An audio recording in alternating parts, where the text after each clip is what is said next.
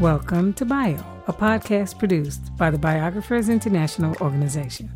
Bio is devoted to promoting the work of biographers and advocating for biography as a genre, with the support of biographers and biography lovers worldwide. I'm Bio member Sonia Williams in Washington, D.C. On each episode, we'll talk with biographers about their work. This time, we interviewed David Waldstreicher, author of The Odyssey of Phillis Wheatley, a poet's journey through American slavery and independence. It was published by Farrar, Straus and Giroux in March 2023. Waldstreicher teaches history at the City University of New York, and he has written for numerous publications. He was interviewed by fellow biographer and bio member Gretchen Holbrook-Gerzina. David Waldstreicher, welcome to the Bio Podcast. Thanks. It's great to be here. It's so interesting that you wrote about Phillis Wheatley. This is the second book on Wheatley, I think, in a few years, and yours was very different from what I'd seen before. As our listeners probably know, I hope know, Phillis Wheatley was an enslaved woman brought to Boston from Africa in the mid-18th century and has been known and celebrated since she was quite young. So to set the stage, what can you tell us about who she was, how she lived, and how she came to write poetry? Wheatley was born in West Africa, probably, most likely. And we do know that she came over on a slave ship, and we know who the master was. We know what ship it was. We know when it was. And she was about 7 or 8 years old. She came to Boston. And unusually, and as the story was told by herself and by members of the Wheatley family, she very quickly showed an aptitude for learning and wanting to read and write, and was taught or found ways to gain literacy. And within a few years of her arrival in 1761, she was experimenting with various genres of poetry. So really, by the time she's about 12, she's writing poetry and people are talking about it. And then by the time she's 14, one of her poems appears in the newspaper. And then by 1770, when her poem on the death of George Whitefield makes her famous on both sides of the Atlantic.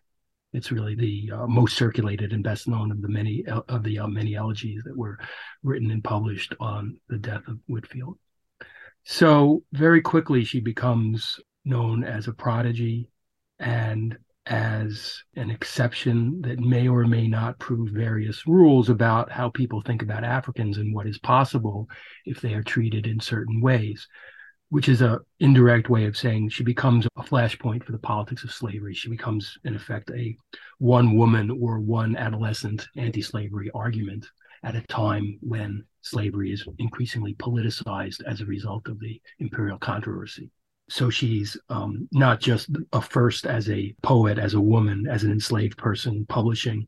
She's also a first politically in terms of being a representative of the race and a controversial figure who both reflects and forwards important trends in anti-slavery and, frankly, the pro-slavery response to anti-slavery. Wheatley's life, it offers us a wider view of the way that people lived and worked in New England in the 18th century, especially in Boston, and especially as an enslaved woman in an urban environment. So even so, she had a pretty privileged upbringing. I mean, she didn't just one day sit down and start writing neoclassical poetry. So she must have had a library. She had a family that encouraged this. So you could just tell us the context for her young life. Well, I'm hesitant to, as many biographers and critics have done, I'm hesitant to stress the privilege because that has often carried with it as baggage certain presumptions about her not having to work or not really being treated as an enslaved person or experiencing slavery in the ways that we usually think about it. And I don't think we really know how she felt about her enslavement, whether she thought, as it sometimes seems, that it was a very common experience, or whether she experienced it as something more like the modern racialized oppression or social death, to use Orlando Patterson's phrase, that we have rightly associated with it. I think gradually we can see her experimenting with different ways of spinning her experience and talking about what it means for her to be converted, to be Christian, to be culturally literate in New England, to be participating in the politics of the imperial controversy. So I think that while there's certainly a good argument to be made that she's unusual, I think that the context I try to set up through close reading of the newspapers and the scholarship on New England and Atlantic slavery is that enslaved people are being used in all kinds of ways in Boston, and many of them are highly skilled. But we shouldn't use that to presume that slavery is then fundamentally different than it was in other places in Anglo-America. We see lots of brutality, and most of all, we see the threat of being sold, and also the near impossibility of forming family bonds. And if that isn't slavery, I don't know what is. So I think that those aspects of slavery where she's lost her family, she's trying to make kin or something like kinship with various white people and other Africans who are proximate, and that she's looking to recreate those kinds of bonds while being fully aware that it's a lot of hard work and highly contingent, but that her ability to, we might say, express herself, we might say to please others, may change her life very much and may even free her if she can capitalize on the skills she's developing. So just at a nuts and bolts level, who were the Wheatleys? Where did Yes. who were the family? How did she learn to read and write? Well, I'm very careful about that because we don't know. It's most likely she was taught by Susanna Wheatley and her daughter, Mary. John Wheatley was a wealthy tailor, but really more of a merchant. He owns a ship. He has a house that was later referred to as a mansion right in the center of town. He's a businessman. Susanna Wheatley is an educated woman who is very much involved in evangelical and blue stocking circles. She supports efforts to evangelize among the natives. And there's evidence that she and John Wheatley were probably present when Wheatley spoke in various churches during the First Great Awakening, 30 years before. So I think the two most important things about the Wheatley family is being imbricated in Atlantic trade, which includes slavery. And on the other hand, this evangelical reform subculture, which is very active and which is particularly energizing for women. So that is how she ends up becoming this, we might say, experiment. But I would rather think of it as she's in a situation where she can perhaps move herself from becoming just another object of trade or laborer in a household to being a family member and conversion and improvement project at a time when some of these evangelicals thought, well, maybe slavery is all right if we convert these peoples, indigenous people, Africans, and we are in effect grooming them to, if not be free, to play an increasingly important role in the colonial project, so that then the colonies are not this kind of inferior place where there are savages and people are just out to make money and get ahead, but rather the colonies are more of a conversion engine and reform engine for the entire British Empire. And that's how I think people like the Wheatleys are thinking of themselves and thinking about what it means to have a pious prodigy who's writing poetry that they are actually going to help get published and they are going to encourage, but not necessarily free her, or they're going to put off that question until she's a grown-up. So she's very immersed in the events going on all around her. I mean, this was a hugely important historical period for us looking back a couple hundred years. Did she think of herself as American or African or British? This is something you bring up several times in your book. Yes. I'm waiting for the reviewer who says that my book is too much about identity. Somebody will say that, but I do think that she's always dealing with this question of who she is and how people see her and what the implications of that are. her answer to the identity question, and this is one of the reasons why I think it's so interesting and important, is not, am I African or am I American or am I British, which side am I going to choose? It's, I'm all three. And that's very clear by the time she's getting put on the spot about it in the early 1770s. Every time somebody tries to typecast her, she refuses it and tries to turn it on its head. And when you read what she's doing against, like, who she's responding to and how she's being prompted, and then what her poetic and other responses in the letters we have are, it becomes very clear that she's kind of a universalist and egalitarian as well as a Christian, but she doesn't see why there's any reason why she can't be Black and American and English at the same time. And part of the poignancy and tragedy of the American Revolution is that the American Revolution makes it impossible for all those things to fit neatly together. Yeah.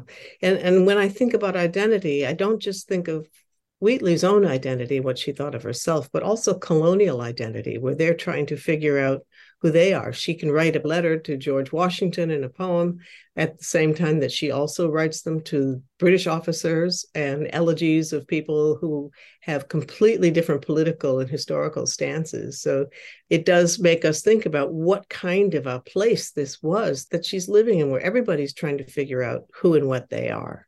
Yes. In our search for understanding Black experiences and Black identities in the 18th century and beyond, we've sometimes underestimated what it meant for these Creole figures and these people who experienced migration to be colonial, to have a complicated relationship to the empire and to the provinces that they happen to be in, or that the multiple provinces that they happen to move through. And like people who are immigrants and like people who are post-colonial in different places and times, she thinks and talks about it differently in different situations to different people. Her identity is, we can use negative language like fractured, but we could also use positive language like contingent and creative. And I think that's the sort of thing that Vincoretto was grappling toward when he started to write about Equiano fashioning himself as American, and that being just as important as him being the African, as British. And it's unfortunate that it became a kind of that debate about whether Equiano, as author of the first slave narrative, whether the documents he found indicated that he was really born in the colonies or he was really African, as he said in his narrative, because the larger point is that he wasn't necessarily really a choice for him. He even fudged it precisely because it was so ambiguous and contingent, and the meanings were politicized for him and for all his contemporaries. And so I would see Wheatley as quite similar, even though it's quite clear where she was born and when she came over, and how transformative it was for her to actually go to London as it was for Equiano. Right. You know, you're a historian. You're used to looking at these big questions, and you're used to researching facts and trying to interpret them.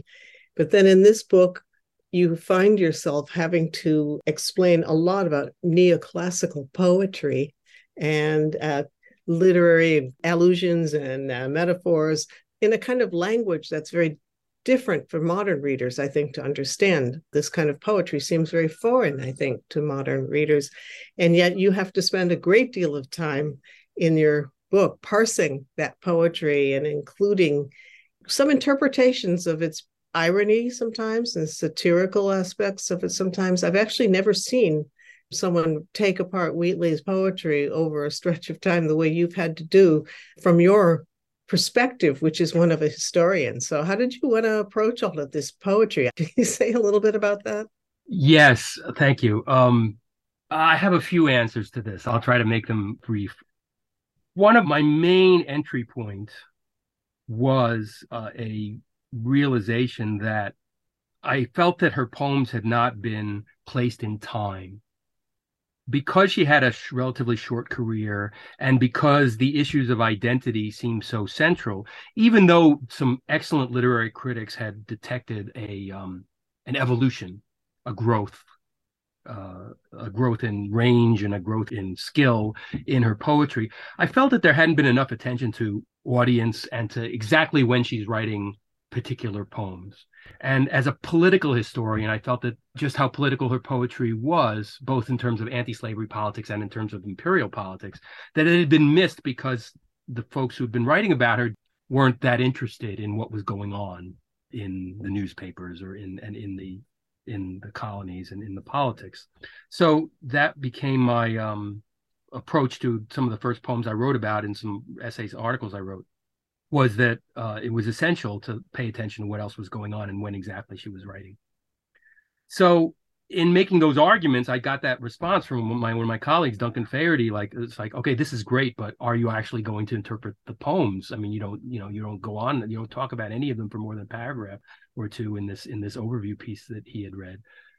And that emboldened me in terms of thinking about this as a book and a biography, to see if I could wed that biographer and historian insistence on time to the literary analysis and see if I could plot her poems as actions in time. And I ended up realizing that in order to do that, but keep the reader involved and also acknowledge the limits of the unevenness of the evidence, I needed to go with short chapters, ideally where I would be unpacking one or at most two or three of her poems. It's not the same structure in every chapter, but that generally became the idea. And at some point I realized, actually what I need is something like the structure of Homer's Odyssey. That's the kind of length that there has to be some drama going on, as well as some kind of confrontation or story being told in the way Homer has these chapters that are of varying length, but they're never too long. So that was how it evolved. But my PhD is in American Studies. I was an English major as an undergrad. I'm a cultural historian and a political historian, but I've always felt like I wanted to keep doing literary work. So I'm comfortable doing close reading. I'm comfortable with poetry. To be writing about poetry was more of a return to things I did a long time ago when I was a student. But in terms of the kinds of things that the book does, it has felt like a happy combination of a lot of things that I have enjoyed doing over the years. And also, frankly, wanting to do her justice and wanting it to be the best written book I could possibly write, as a way of people getting the message that she was a major writer and a great artist. Say something about her trip to London. She got there. Who did she meet? How did she get there? How did her book come to be published? We don't have, that's your whole book in some ways, but just in the 6 weeks of her life, plus 6 weeks on each end just to get there and back. What was her trip to London like? How did that change her? The reason for her going and the reason and timing of her return are described different ways, in part because she and others say different things to different people about them. The most important background is that she tried to get her book published in Boston. By the time we get to 1772 or so, nobody seems to want to touch it. And the economy is not so great, and the printers who were interested are not in a position to do it. And she's becoming more famous, so the Wheatleys or she get the idea that if they can get one of these publishers who and get the right patrons, and particularly it turned out Countess of Huntingdon, who was a major benefactor of Methodists and evangelical projects, and also underwrote some of the first slave narratives.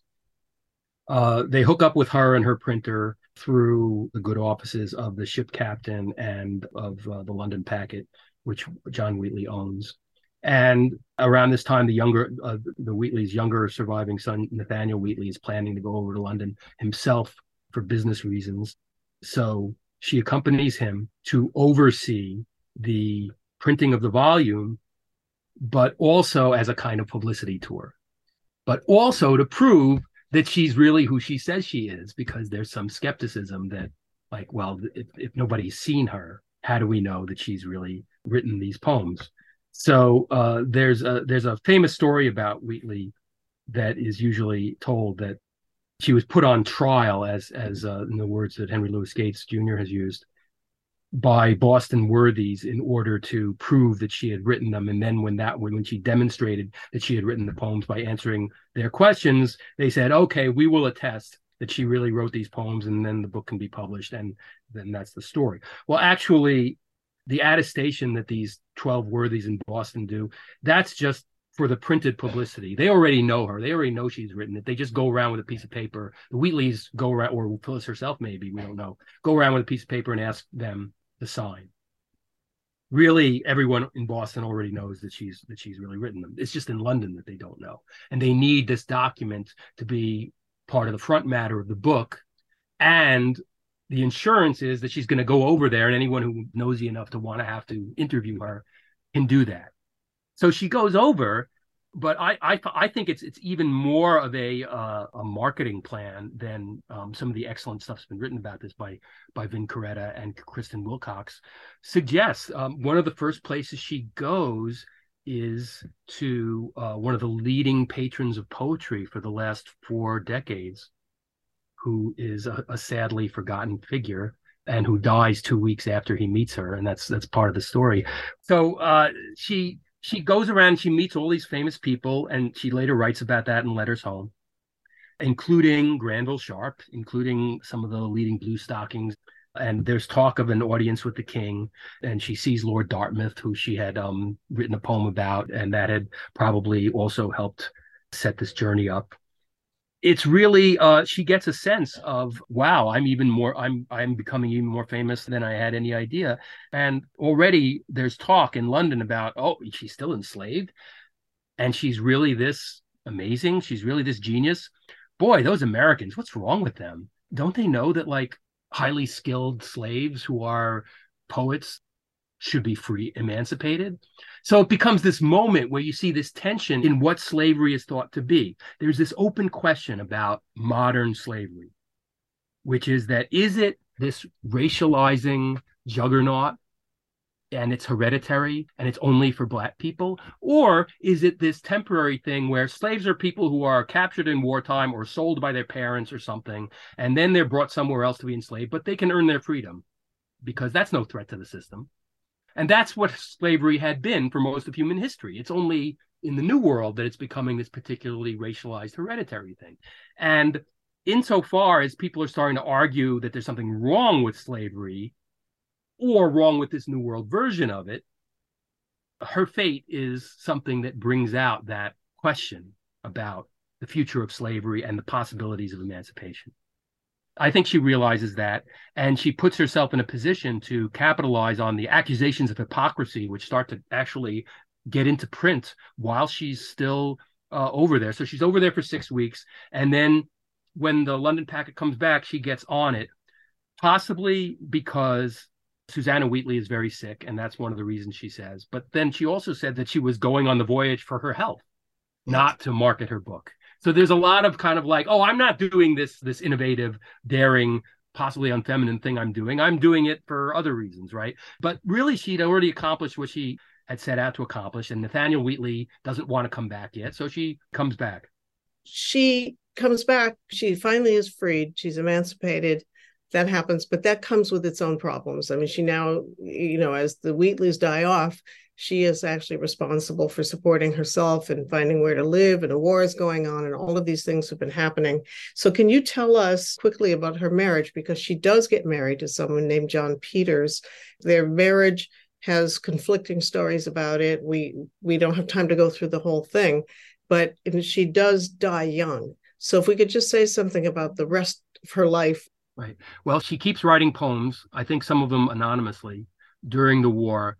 It's very hard to publish anything during the war, and the economy is not good. But it's clear that she had plans for another volume. Susanna Wheatley dies, Mary Wheatley dies, Nathaniel Wheatley stays over in London. The family is kind of splitting up. She's emancipated after she comes back, and the Wheatleys are kind of embarrassed. And when it becomes clear that John Wheatley is dying and he dies, and in his will, he doesn't leave her anything, and it's not clear she's going to be able to stay in the increasingly empty mansion house, she gets married. And she marries a very impressive guy, John Peters, who is known for his appearances in court and for being a somewhat successful merchant. And there's a sufficient testimony that he himself is quite impressive. And they seem to prosper for a year or two, but like many others in Boston and Massachusetts, during the war years, during the early 1780s, things take a different turn. He's got a lot of debts. They have to leave town. There's a possibility of his inheriting or coming into some rural property. So they go move out to this town, and things don't work out with this family that he had grown up with. And they move back to Boston, and he's in debtor's prison. And in 1784, she dies, and she's only 31. So it's a tragic ending. But I think the bigger story is that she succeeded in making her own family, getting married. She had children. We don't know how many. It appears that they died either before or around the same time she did. But she's hardly the only poet in the late 18th century to not be able to make a living or come to a young, tragic end. If anything, that's usually the story for the romantic generation of poets that is just on the horizon in the 1780s. So I tend to resist the tragic narrative, and though it is a major fact that she loses her patronage when she becomes free, when the Wheatleys die out, and when the politics is completely different. So does she lose her audience? Yes. Is she not able to publish her second volume, which is already enough for a second volume? Yes. But she also was chronically ill for much of her life. So it's easy to imagine that things could have turned out a little differently, and we would not see her story as tragic if we had a second volume, or if she had lived a little bit longer. Well, there is a second volume in the sense that people have been writing and talking about her for a very long time, and it changes with the wind of the time and the culture and the history of the time. And so you do talk about that at the end. And if we had more time, I would go into all of those, what you call the afterlives of Phillis Wheatley, which is great. So David Waldstreicher, it's been a pleasure talking to you today. His book, The Odyssey of Phillis Wheatley, is published by FSG. Thank you. Thanks for doing this.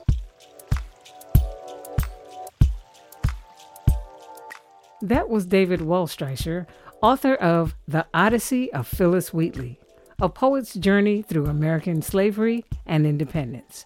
This interview was recorded via Zoom on August 18th of last year. To learn more about Bio or to hear other episodes in our podcast series, please visit our website, biographersinternational.org.